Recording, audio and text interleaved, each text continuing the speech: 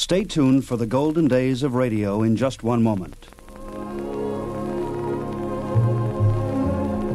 Are you considered one of those blokes who gets his kicks from practical jokes? Like pulling chairs from under folks? Make up your mind. If you enjoy such stupid tricks, you may end up in quite a fix, 'cause gags and broken bones don't mix. Make up your mind. Hello, this is Ephraim Zimbalist Jr. with a word about your name and rank. What's in a name? If you are named Edward, you have a promising future in the military service, since your name means guardian of property. And speaking of names, if you're a corporal, it means that you're capable of taking command of a small body of troops. In fact, the Latin word for body is corpo, from which the Italians originated corporale, which we call corporal. What's in a name? Plenty. Next, the golden days of radio.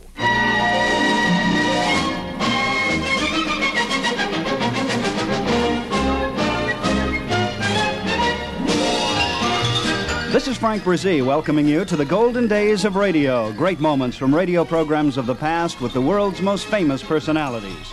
Those memorable moments when everyone listened to enjoy the make-believe world of radio.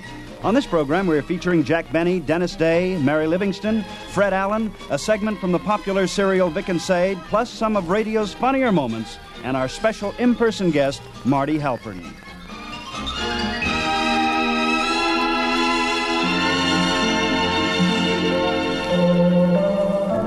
You know, it's always a thrill to have an in-person guest on the golden days of radio, and the fellow we have with us on this program is quite a collector. His name is Marty Halpern, and Marty, welcome to the golden days of radio. Thank you, Frank. Marty, you've been a collector for 10 years or 15 years or something like that? Well, I don't think there was any day when I really started. I've been a recording engineer for roughly 24 years, and as most of us do, we collect our favorite things, and it just sort of mushroomed from there. Uh-huh. How many radio shows do you have in your collection? Oh, that's hard to say. I know in terms of discs, I have about 3,000 transcriptions, and in terms of tapes, something around 600 hours. Have you listened to them all? Truthfully, no. I mean, with my collection, I figure it will take me about 200 years just to listen to every program once. I know exactly what you mean. You're also involved with the Pacific Pioneer Broadcasters in Hollywood. Right. As I am. And why don't you tell the listeners a little bit about that? Well, it's a group made up of people who have been in some field of radio broadcasting for at least 20 years and TV for at least 15 years. And it really started out as a social group. We now have over 800 members, and I would say most of them, well, a good number of them, are names that you've heard for many years in radio. And television, too. Oh, yes. A lot of the famous radio programs switched to TV. That's right. All right, you brought along a potpourri of some of the great things that you've collected over the years, and we're going to listen to each and every one of them. Now, first of all, you're going to play something by Jack Benny. What is this excerpt? Well, I always liked Benny, but the one thing I liked about Benny was that he always surrounded himself with a great cast.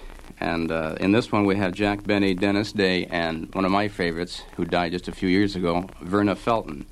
She was always the bombastic lady. In this one she took the part of Dennis Day's mother and was always standing up to Jack Benny in favor of her so-called son, Dennis Day.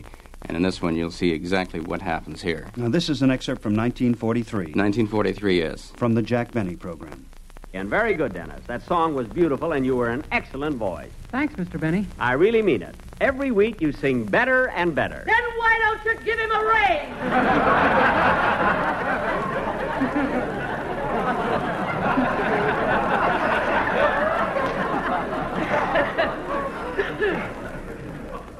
Huh?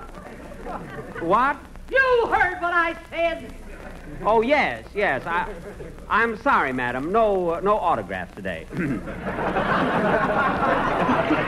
And now, ladies and gentlemen. Oh, Mr. Benny. What, Dennis? Guess who's sitting in the front row? I know. I heard her. She wants to talk to you after the show. I know she does. Now go sit down. It's about my salary. Dennis, go over and sit down. Stop pushing him. I'm not pushing him.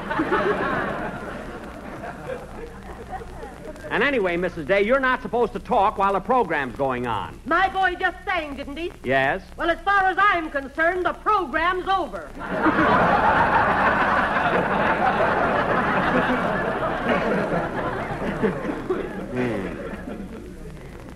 Of all the nerve. And now, ladies and gentlemen... Shut up!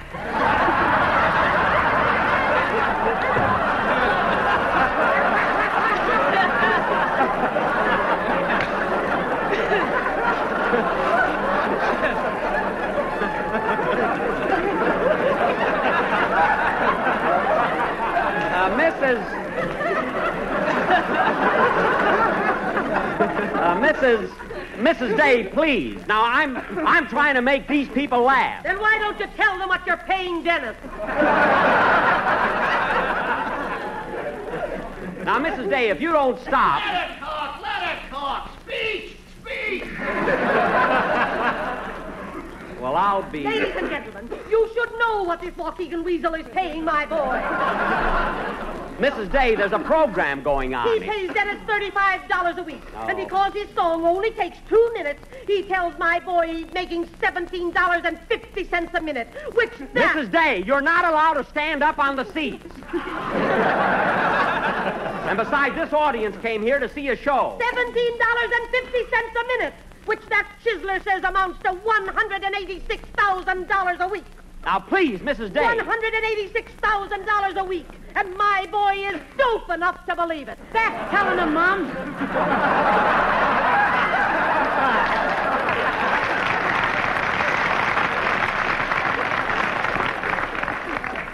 Now, Dennis, you stay out of this. And I hate to say it, kid, but I'll have to find some way to keep your mother quiet. If you do, my father'll be interested.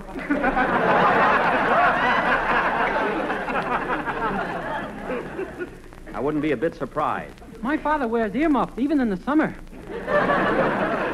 You're telling me. Dennis, that'll be enough out of you. Now, look, Mrs. Day, this has gone far enough. You have no right to come here, sit in the audience, and embarrass me in front of all these people. After all, I'm paying Dennis a fair salary. Hear that, folks? A fair salary. Why, I can't even afford to play gin rummy anymore. Mrs. Day, we're on the air, and we've got a program to do. Oh, Usher. Yes, Mr. Benny. Will you please show this lady out of the studio? Okay, come on, lady, come on. Usher, if you lay a hand on me, I'll punch you right in the nose.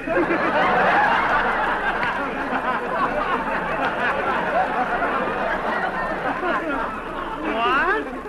You'd hit a man in uniform?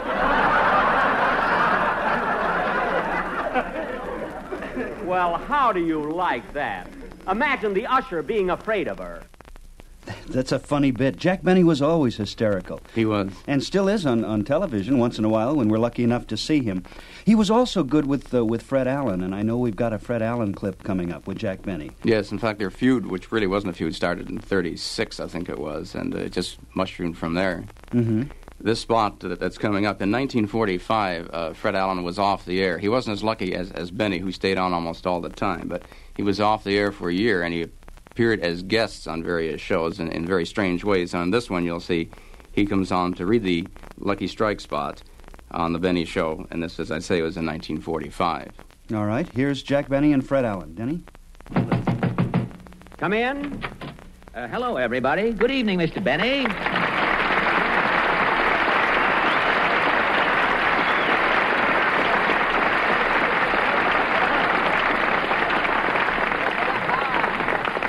Why, Fred Allen, how are you? Well, I haven't time to bandy pleasantries, Mr. Benny. This really isn't a social call. I'm here on business. Business? Yes, your sponsor hired me to read the commercial.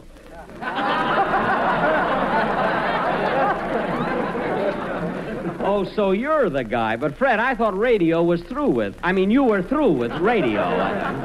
Well, I haven't got my own program anymore, but I do odd jobs, a commercial here, a sound effect there, an occasional sob on John's other wife. And by that, you managed to eke out a living?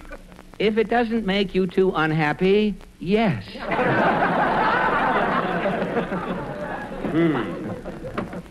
And here I am tonight slumming on your show. Slumming, for your information, Alan, my program is right up on top. On top? Listen, Benny, your program is so low, gravity will have nothing to do with it. And You won't find it in there. I called in a little writer who was going by on the street.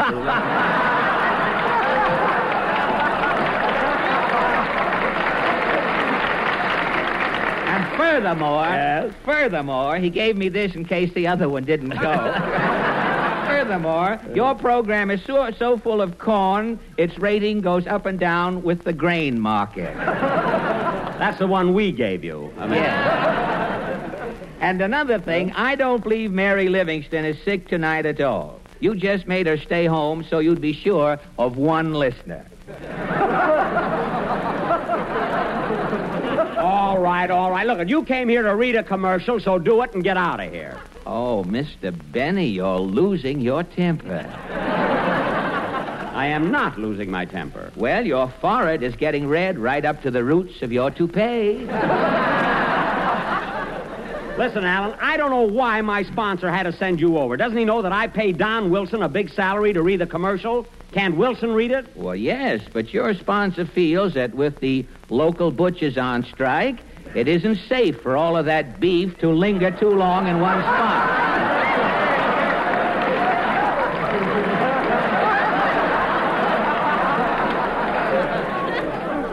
Well, then, all right, read the commercial and get out of here. All right, well, now, you just step aside, Mr. Benny. I use big words and make gestures. I need a lot of room. Would you step back from the microphone?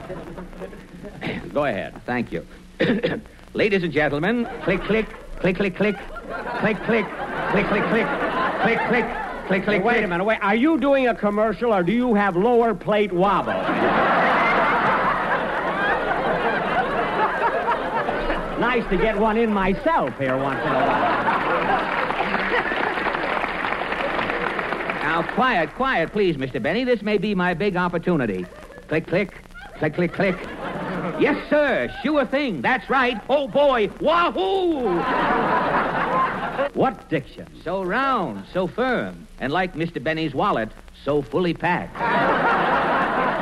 Now, look. 42, Billy, Billy, Billy, Billy, Billy, Billy, Billy, Fred, that's enough. Fred, that's enough. Now, don't stop me, Jack. Up to now, this is the cleverest dialogue on your show. Fred, where are you going? Fred, look out for those steps.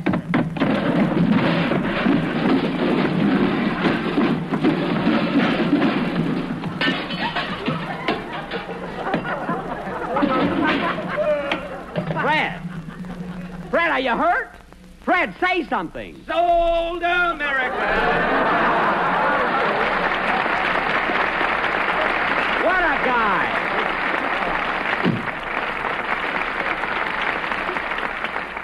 That's a funny bit. You know, I think Benny, more than any other comedian, made sight gags audible gags. That's right, he did. And as a matter of fact, when they tried to do those on the television shows, it never worked out.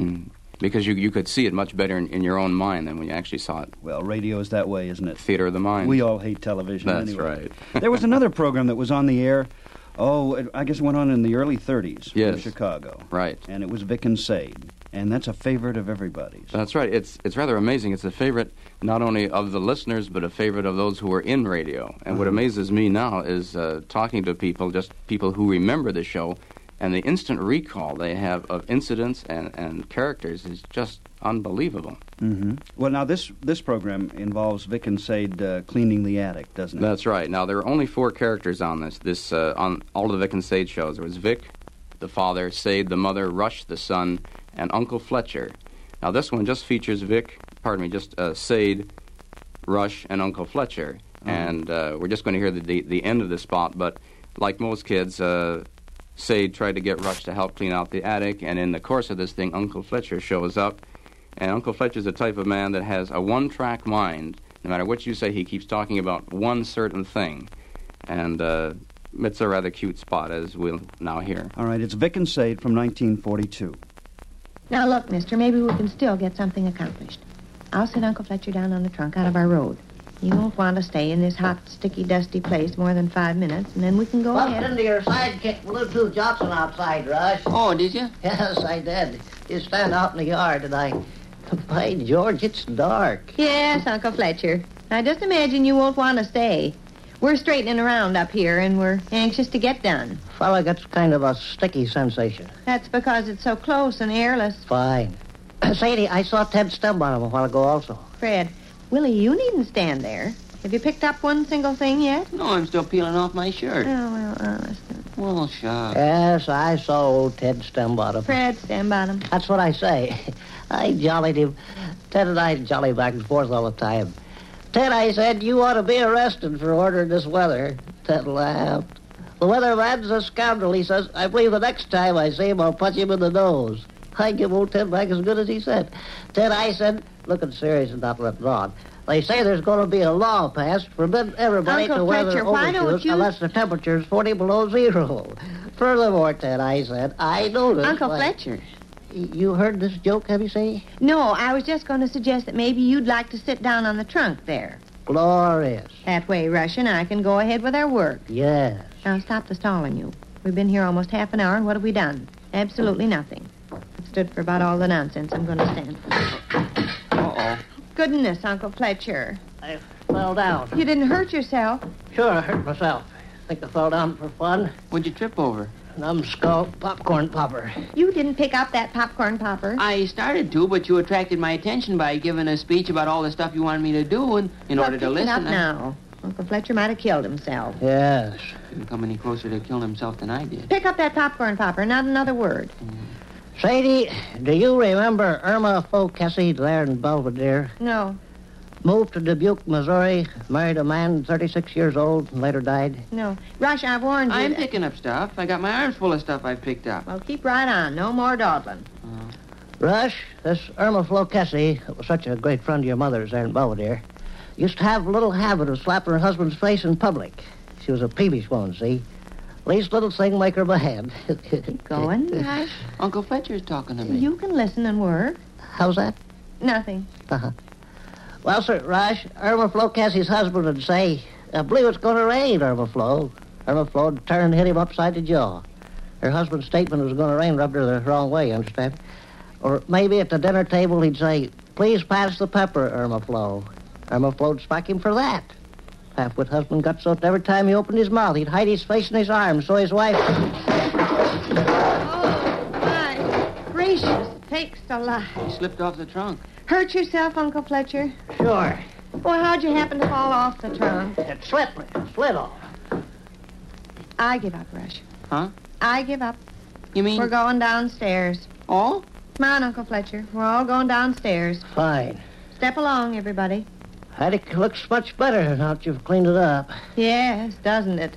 Rush makes a nice helper for you. Makes a glorious helper. Which way you headed, Uncle Fletcher? Oh, up the alley, I guess. Towards Tapman's vacant lot? Uh-huh. I'll go with you. Which concludes another brief interlude at the small house halfway up in the next block. Those were great shows. You know, one thing about radio, the early radio shows, they were all live. That's right. And if you made a mistake, if you blew a line or fluffed or whatever, that was it. The whole country heard it. Mm-hmm. And I know you brought some of those things along now. Now, the first one involves, again, Jack Benny. And Mary, yes. Mary Livingston. They go into a restaurant to order something to eat, and it'd be self-explanatory here. All right, here we go. Jack, let's stop in the drugstore for a snack. Well, look, Mary, it's only 5 o'clock. If you'll wait till later, I'll take you out and buy you a full-course dinner. I'm no gambler. I'll take a sandwich now.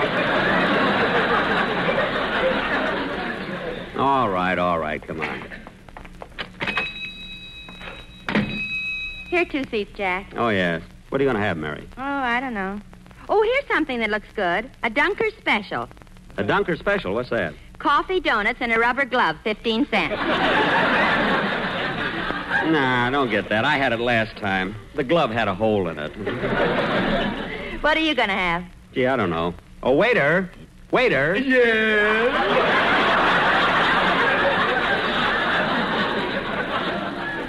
Oh, him again.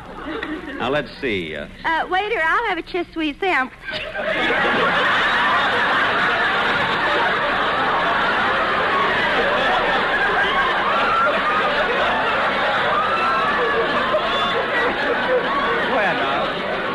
She'll have a Chiss Sweet sandwich. Waiter, I'll have I'll have a Swiss cheese sandwich. Yes, ma'am. One Swiss cheese sandwich. One Swiss cheese. Holy ole. Well, I see Mr. Kitzel is still working here. That became a running gag on the Benny Show, didn't it? Yes, and he Just did this sweet with a number of sandwich. other gags that happened, too. Now, there were a lot of other breakups. The next one is with Chet Huntley and some other people. Right, and not only breakups, but also with the way that spots were read, they were sort of misinterpreted, as you'll hear here. Winston Churchill has celebrated his 84th birthday. He ate a 30-pound birthday cake along with his children and his grandchildren.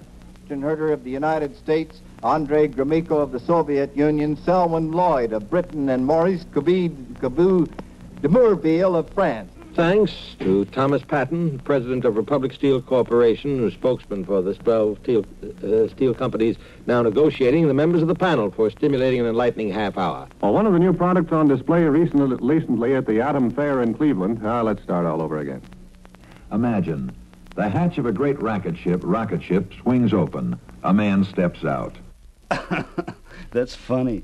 You've got one more, too, with Paul Harvey. Yes, now Paul Harvey is a news commentator, and he always has a little cute item that he'll say towards the end. And in this one, he says a little item that strikes his announcer funny, and the announcer is to read a public service spot on the dangers of highway accidents. But it doesn't quite come out that way, as you'll hear. All right, we'll hear it in a second. Meanwhile, Marty, I want to thank you for joining me today. I've enjoyed it very much. And invite you back again with some more of your clips and excerpts. I'd like to do it. We'll do it again sometime. Very you have enough material to keep this show going a long time. Maybe this way I'll get to hear some of it then. Right. Marty Halpern, thank you. And now here's Paul Harvey. Journal trying to cheer itself up reports on the lady who was shopping for a frilly nightgown as a birthday present for her pet poodle. They didn't have any, but the store clerk said, if you'll measure the dog, we'll have one made. And the lady said, oh, I couldn't do that. I want it to be a surprise. Page 2.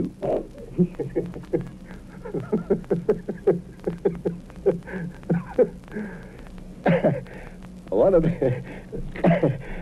the most spectacular kinds of automobile accidents is the one in which a car not only gets banged up, but bursts into flames. What makes it really horrible is the idea that a driver and his passengers, stunned by the accident, may be trapped inside the burning car. The National Safety Council says that, fortunately for most of us, this type of spectacular smash-up is very rare. Only one driver... Good night, Mother. The thing that stuns people inside a car, well, some days just doesn't make it out.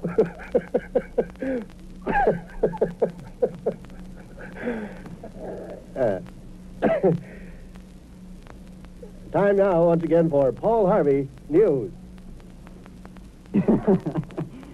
And what more can I say than Paul Harvey? Good day.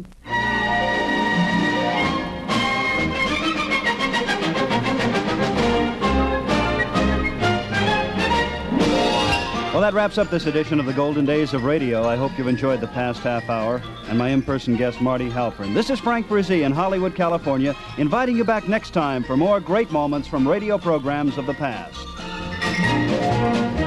This is the American Forces Radio and Television Service.